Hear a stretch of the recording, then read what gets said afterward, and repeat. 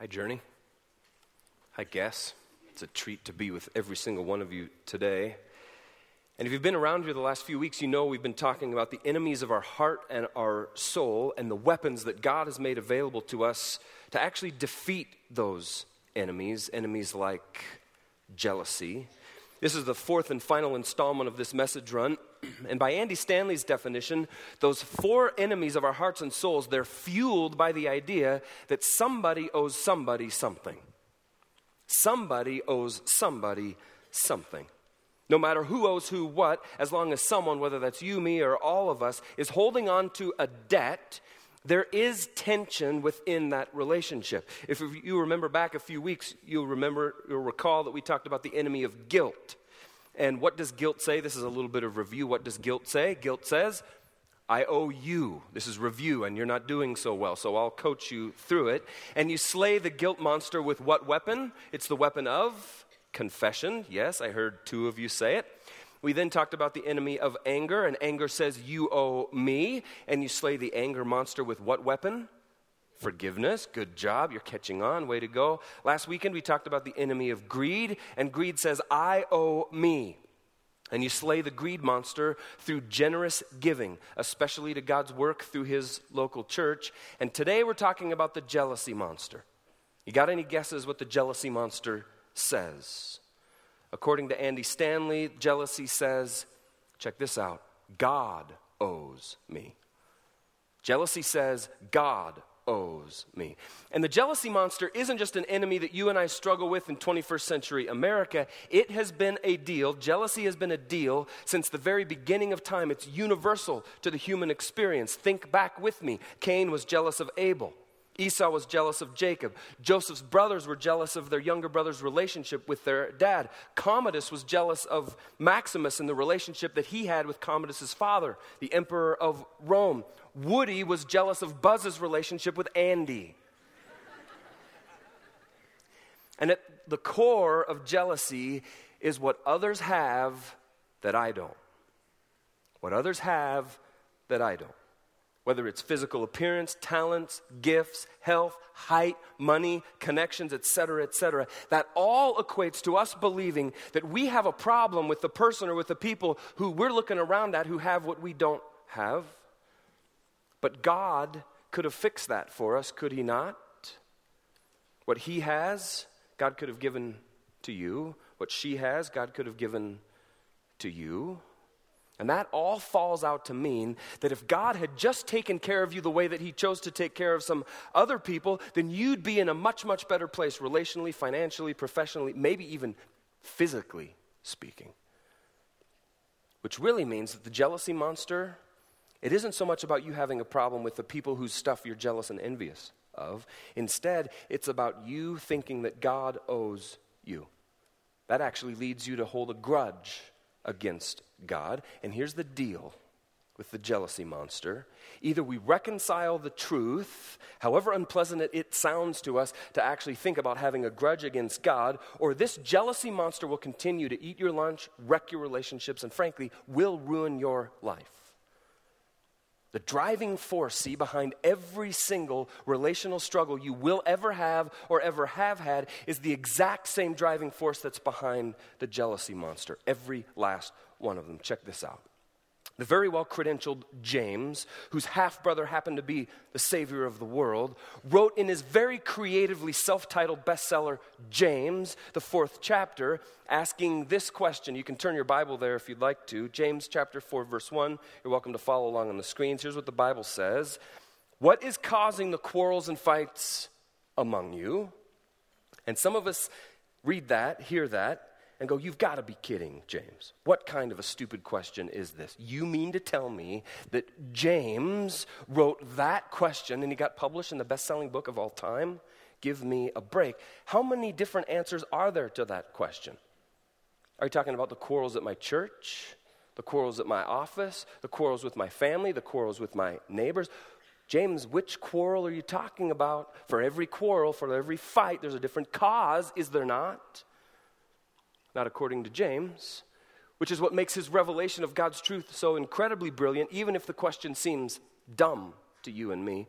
Forget the circumstances. What's at the heart of every single quarrel and fight you have? James answers the question. Keep reading in James 4:1. What is causing the quarrels and fights among you? Don't they come from the evil desires at war within you? Isn't that where they come from? Another way to say what James is saying there is that our external conflicts come to pass as a result of a conflict inside of here that has worked its way to the outside of us. We quarrel and fight out here because there's this battle going on in here, and it's bubbling from the inside to the outside, and some of that battle gets on you. James paints that picture, doesn't he? There's all these conflicting desires bubbling and gurgling around in here, and if and when you bump into me too hard, what's in here sloshes out and gets on you. And here's how this works itself out most commonly. The people who are the closest to us, whom we claim to love the very most, are the people who we hurt the most. Why is that? Well, it's because they're in the closest proximity to us, right? That conflict that's stirring inside of us, raging inside of us, some would say, when I can't keep it in here anymore, it sloshes out all over those closest to me because they're closest to me, making them sort of innocent bystanders, as it were. Which really means that the common denominator in all of my relational conflict, you know what it is? It's me. It's me. The common denominator in all of your relational conflict is you. And I don't think we recognize that truth often enough or well enough. How many times have you heard of a person or seen a person, maybe you've even been the person who when a quarrel or when a little fight stirs up, you just bail. You just bail out of that church, you bail out of that relationship, you bail out of that workplace, you bail out of that small group, you bail out of whatever, you just bail. The trouble, however, with just bailing out, though, is that wherever you go next, the next church, the next relationship, the next job, the next small group, guess who's right there? You are right there. Yes. Someone said it so well, no matter where you go, there you are.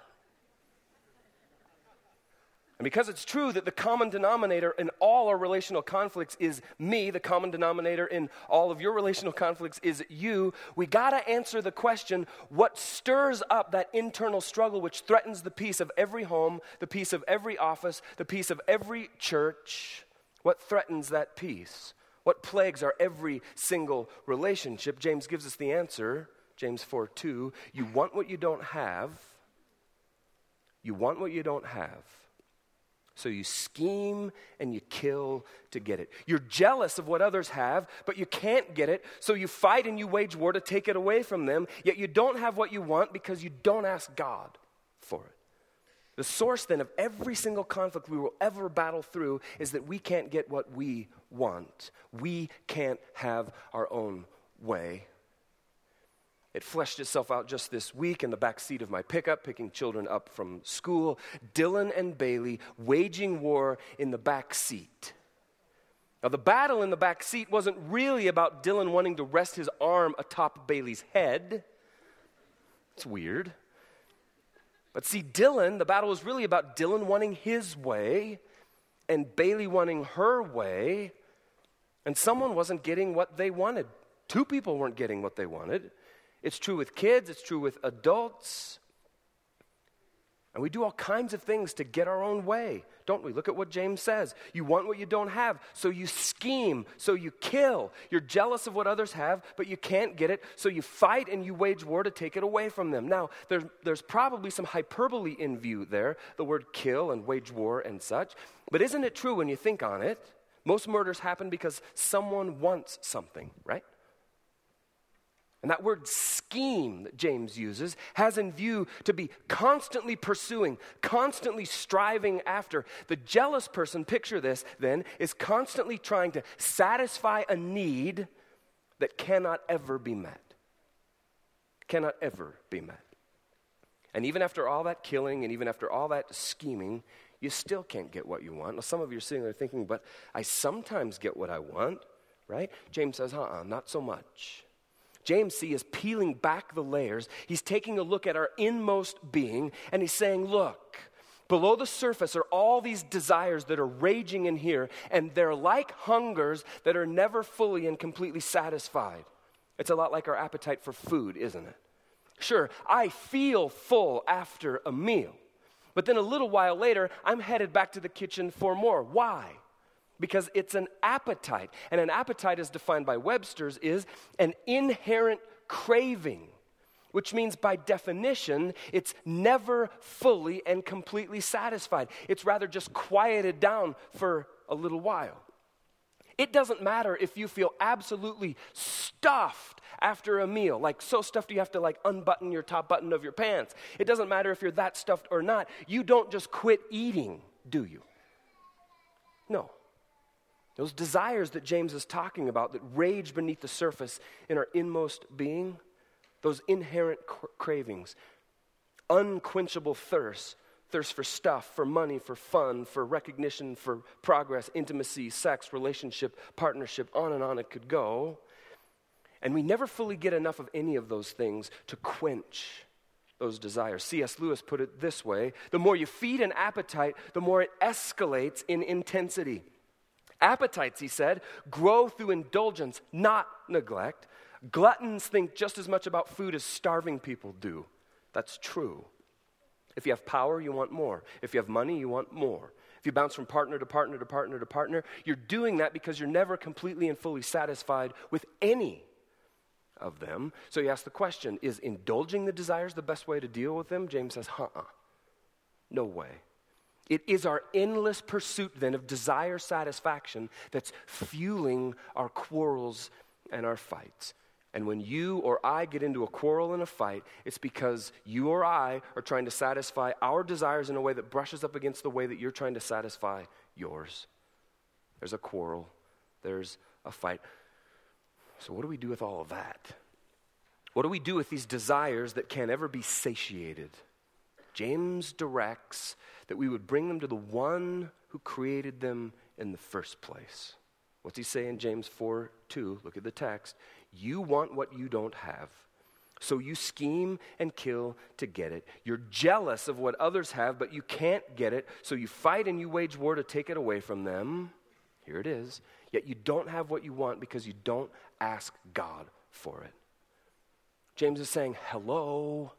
You're not getting what you want because you're asking the completely wrong person. And we're asking the wrong person, we're asking the wrong people by trying to saddle up the people who we love the most with fulfilling desires that they were never designed to fulfill in the first place. All those desires were meant and designed to be brought to the feet of God himself, deposited there. And God's saying, all those quarrels, all those fights that come about because you're trying to satisfy some insatiable, deep down desire within you, those could have been avoided completely if you would have only come to me first instead of trying to squeeze whatever you think you need out of the most important people in your life. Stop that, God says. After all, was it your brother, your sister, your spouse, your boss, your neighbor, your classmate, your roommate who created those desires that are never fully satiated? So how could we then expect mere human beings to be able to satisfy them? Take them to God, James says.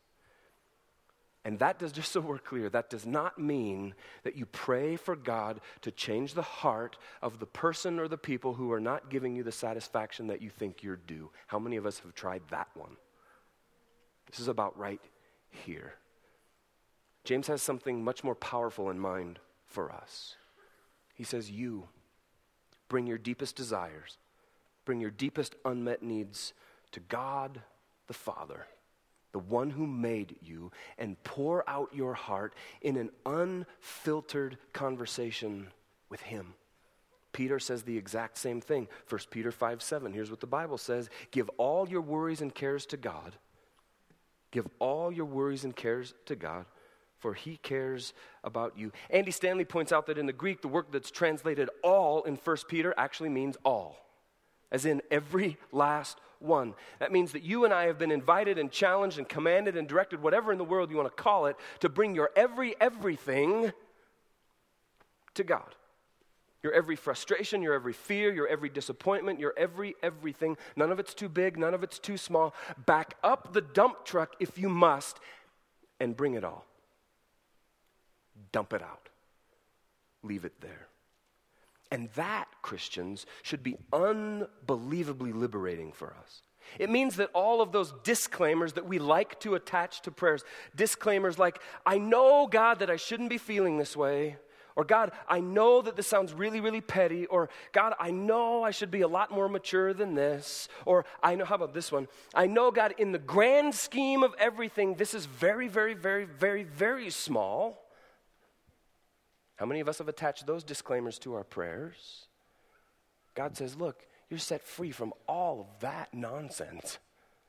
You're set free from all of those disclaimers because God says, look, if it's important to you, it's important to me because you're important to me.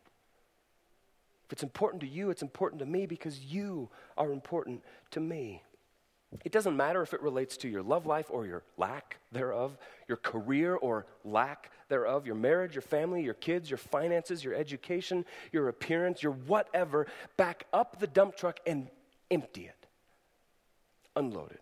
Bring it to God and bring it to God and bring it to God and never stop bringing it to God. And while you're at it, while you're bringing it all to Him, tell Him. Tell Him what you've really been feeling. Tell Him that you're pretty sure that He could have done better by you. Tell God that you're pretty sure He could have provided better, given you better opportunities. He certainly could have upgraded some of these body parts, could He not? Just tell Him. Just tell Him how disappointed you are in how He made you and how He's treating you. Lots of us are reluctant to talk to God that candidly. We think like He can't handle it or something.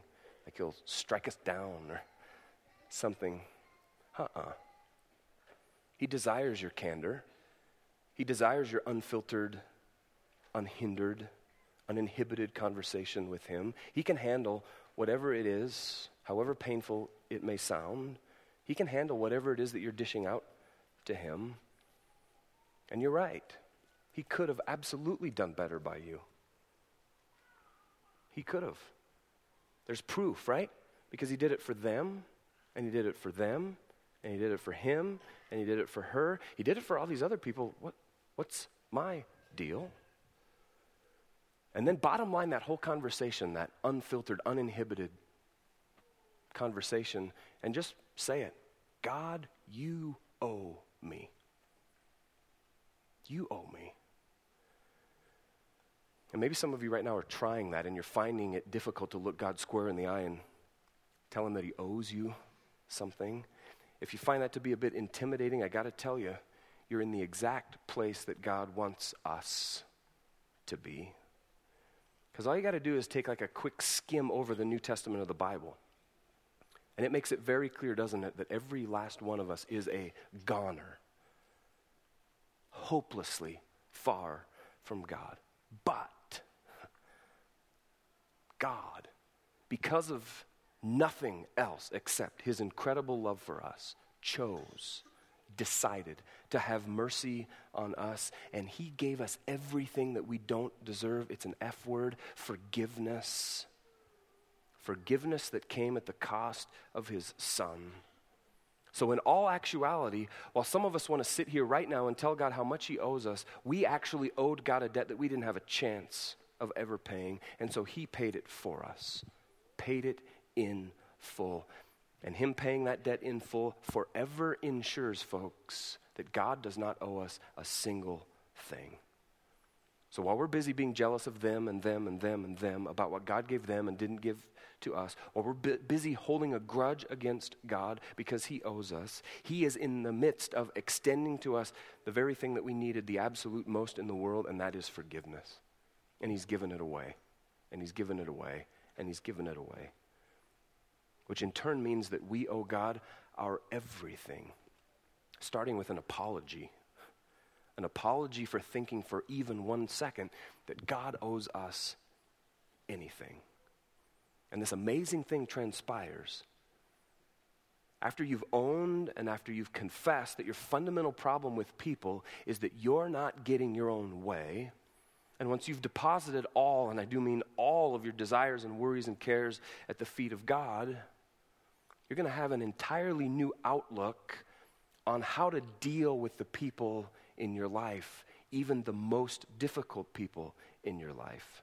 It won't matter anymore whether they're giving you or not giving you the love or the satisfaction or the recognition or the credit that you think you're due, because you're going to have peace, like real deal, inside here kind of peace that comes from God himself, because you're not trying to make people in your world meet needs that only God can meet. Now, I told you to bring it all. God tells you to bring it all to him. And here's the deal. I got to be completely honest with you. All cards faced up. When you ask God, like he says, ask him for anything, bring it all to him. The truth is that he might not give you everything that you ask for. Look at James 4:3. And even when you ask, the Bible says, you don't get it because why? Because your motives are all wrong. Your motives are all wrong. You want only what will give you pleasure.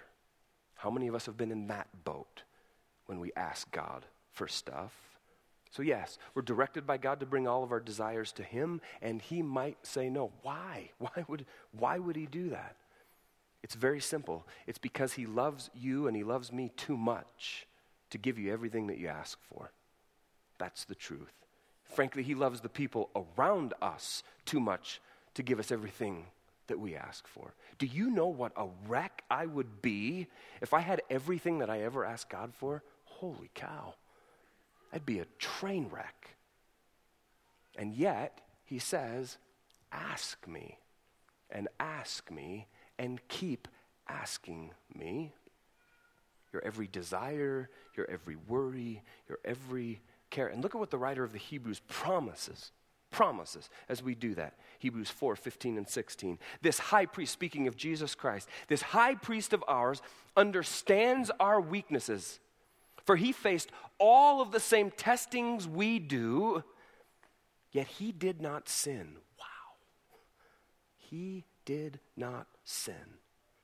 So let us come boldly to the throne of our gracious God.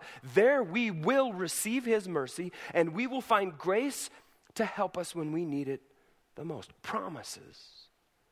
As we approach God with all our disappointments and struggles and discontent, we find his grace and we find his mercy every single time. And it's not like you're bringing your stuff to the one who doesn't understand. You're bringing it instead to the feet of the one who sympathizes with you. You're laying it at the feet of the one, the only one, who actually has the power to do anything about it for you. And you invite God and you invite the Holy Spirit of God to begin to work on your stuff in here. And once you've started to do that, there's something that is incredibly practical that you can do to defeat the jealousy monster. And I'm going to invite and challenge every one of us to employ this in our life starting immediately. Because you see, the jealousy monster has a vulnerability. That vulnerability is celebration. The jealousy monster is vulnerable through celebration. We talked about God's weapon for defeating guilt being confession. God's weapon for defeating anger is forgiveness. The greed monster is defeated by generous giving to God's work. And the weapon that defeats the jealousy monster every single time is celebration. That means, folks, for us to guard our hearts against jealousy, we must celebrate extravagantly sometimes the success and the size and the stuff of those who we have tended to be jealous of. And you know what that celebration looks like? It looks very simply like you and I going out of our way to verbally express congratulations about others' accomplishments, others' victories, others' successes habitually. It must become a habit for us. Just think back in your life. How many times have you refused, intentionally decided to refuse to celebrate other people's, other churches', other businesses' wins because you just cannot bring yourself to compliment them? You know you should, but you just keep it in here. If you are in that place, if you can literally not bring yourself to compliment another person, another church, another business, another team, whatever, that is the stranglehold of jealousy, and that is a problem. If your friend looks great in that dress, tell her. Tell her. Don't stuff that in here and say, I don't look as good. Don't do it. If your partner's new car is so fantastically cool and you so wish it was yours, just say it to him. Awesome car, dude. Wish it was mine. Did somebody do a fantastic job of pitching the board on that new latest idea? Say it. Go out of your way to say it. Did your competitor build a fantastic new headquarters? You so wish it was yours. Tell them as much. Maybe your neighbors, they moved into the home of your dreams. Say that to them. Go out of your way to say that to them. Make it a habit of going out of your way to celebrate the successes of others. And you see this deal about telling the truth of another's win, that helps you keep your heart free of this tangled web of resentment that is the seedbed of the jealousy deal.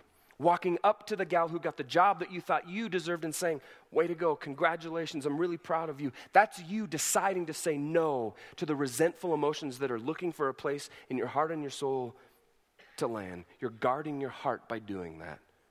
You're keeping the jealousy monster at bay. And folks, do not just wait around to feel like, I'll celebrate when I feel like it. You won't ever just feel like it. Just do it. Just say it. Just start today. Start.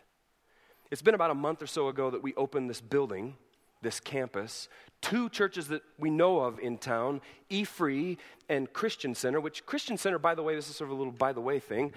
Christian Center is actually going to be our neighbor out here eventually. They own land, 20 acres or so across Love from us out here. They'll eventually be our neighbors. Those 2 churches, E-Free and Christian Center, they went out of their way to publicly, in their weekend gatherings, celebrate Journey's win of moving into this building and opening our own campus. They went way, way, way out of their way to make it known to us, to their own community, that they were in our corner. And they told us how excited they were for us.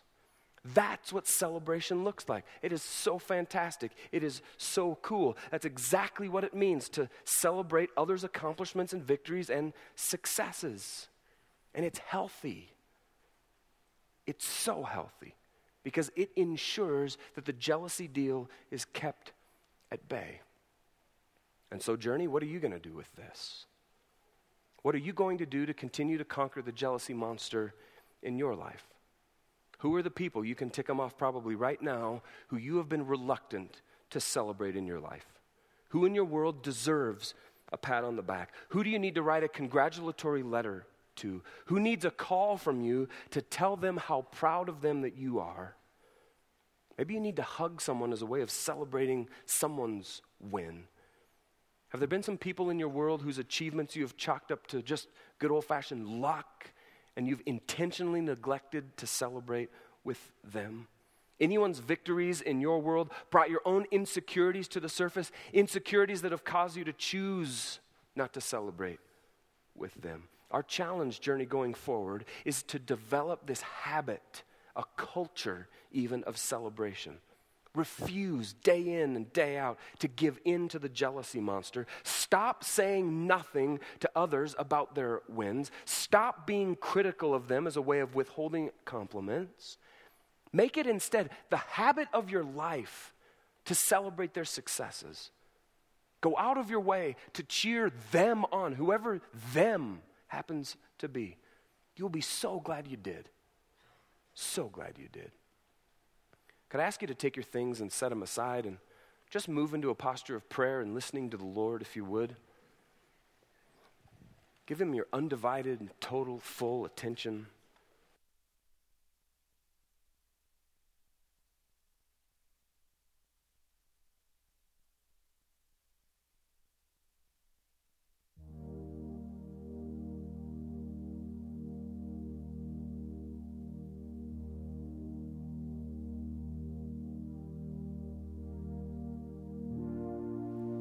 And what's absolutely true beyond the shadow of any doubt is that God doesn't owe us a single thing.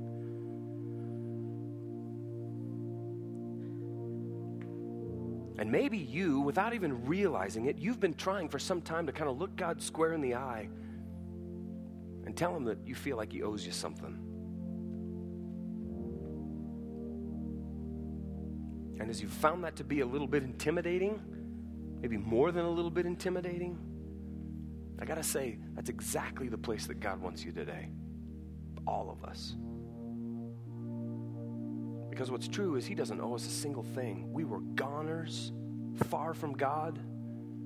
But because of his grace and mercy and love alone, he gave us everything that we do not deserve. Forgiveness. Forgiveness that came at the cost of his one and only Son dying on the cross for you. To pay the debt that we didn't have a chance of repaying. He just said, I got it. I got it. And so the question that's left for you and I to wrestle with here today is, are you ready to stop trying to earn God's favor? Are you ready to stop trying to approach God on your own terms and instead take him up on his unbelievably generous offer, unconditional love, forgiveness, life change? Life change that leads to a newness of life and being right here, right now. Not just about heaven, but right here, right now, every minute of every single day, because of what Jesus Christ did for you. And if that's you, if that truth is smacking you square between the eyeballs today, I just invite you to pray with me. Right where you're sitting, a prayer that goes something like this: God, more than anything else, I want a relationship with you. More than anything else, I want a relationship with you. Come into my life, please, God. Forgive me, please, God. I get it. Jesus loved me so much that he died on the cross to bring me back to you. So I can stop trying to do it my own way. I can stop trying to scratch, claw, climb my way back to you, God. I'm coming in through Jesus' death on the cross. And I repent, I turn from my sins, I turn from my own path. And God, I'm going your way from here on out. And that includes, God, a life of celebration. I don't want to give in to the jealousy monster anymore. I want to celebrate God with you. And that decision and that choice to yield your life to Jesus Christ, to make him your Lord and your Savior, that's the biggest choice you'll ever make. Nothing is more weighty than that one. And it's such a big deal. It's so weighty. Around here, we invite people to tell us when they make that decision. And I'm going to ask you to do that with me right now. Nobody's looking around this room except me. This is just a you, me, and God moment. If you prayed with me just then, would you be so bold as to just slip your hand up and say, yes, I did that. Just don't be shy. Just say yes. Yep, right back there. Way to go. And you there, I see you. And you right here to my left, I see you. Hold them up and lock eyes with me. Way to go right there. I see you. Yes, I agree with you. And you over there, I see you. And you right there. Way to go.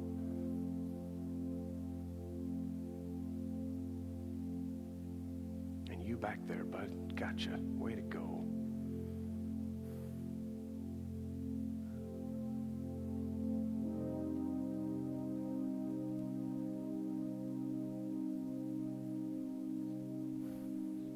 God, we don't want to be jealous people. We want to be people who celebrate. We get the picture, God, that you're a God who celebrates. And we want to follow your example. We want to do what you do. And so God, help us to take our eyes off of all the other people in our world, take our focus off of everything that they have that we don't, and instead, God, would you help us look on everything that you've given to us, starting with your Son, Jesus Christ. And God, that we would just bask and we would just live in your incredibly abundant provision for us. And when you choose to bless us with something, God, we would just say thank you. When you choose to bless somebody else with something, we would say, sweet, way to go, cool. Help us, God, every day to mirror who you are to the people around us. Help us be people who celebrate every good thing.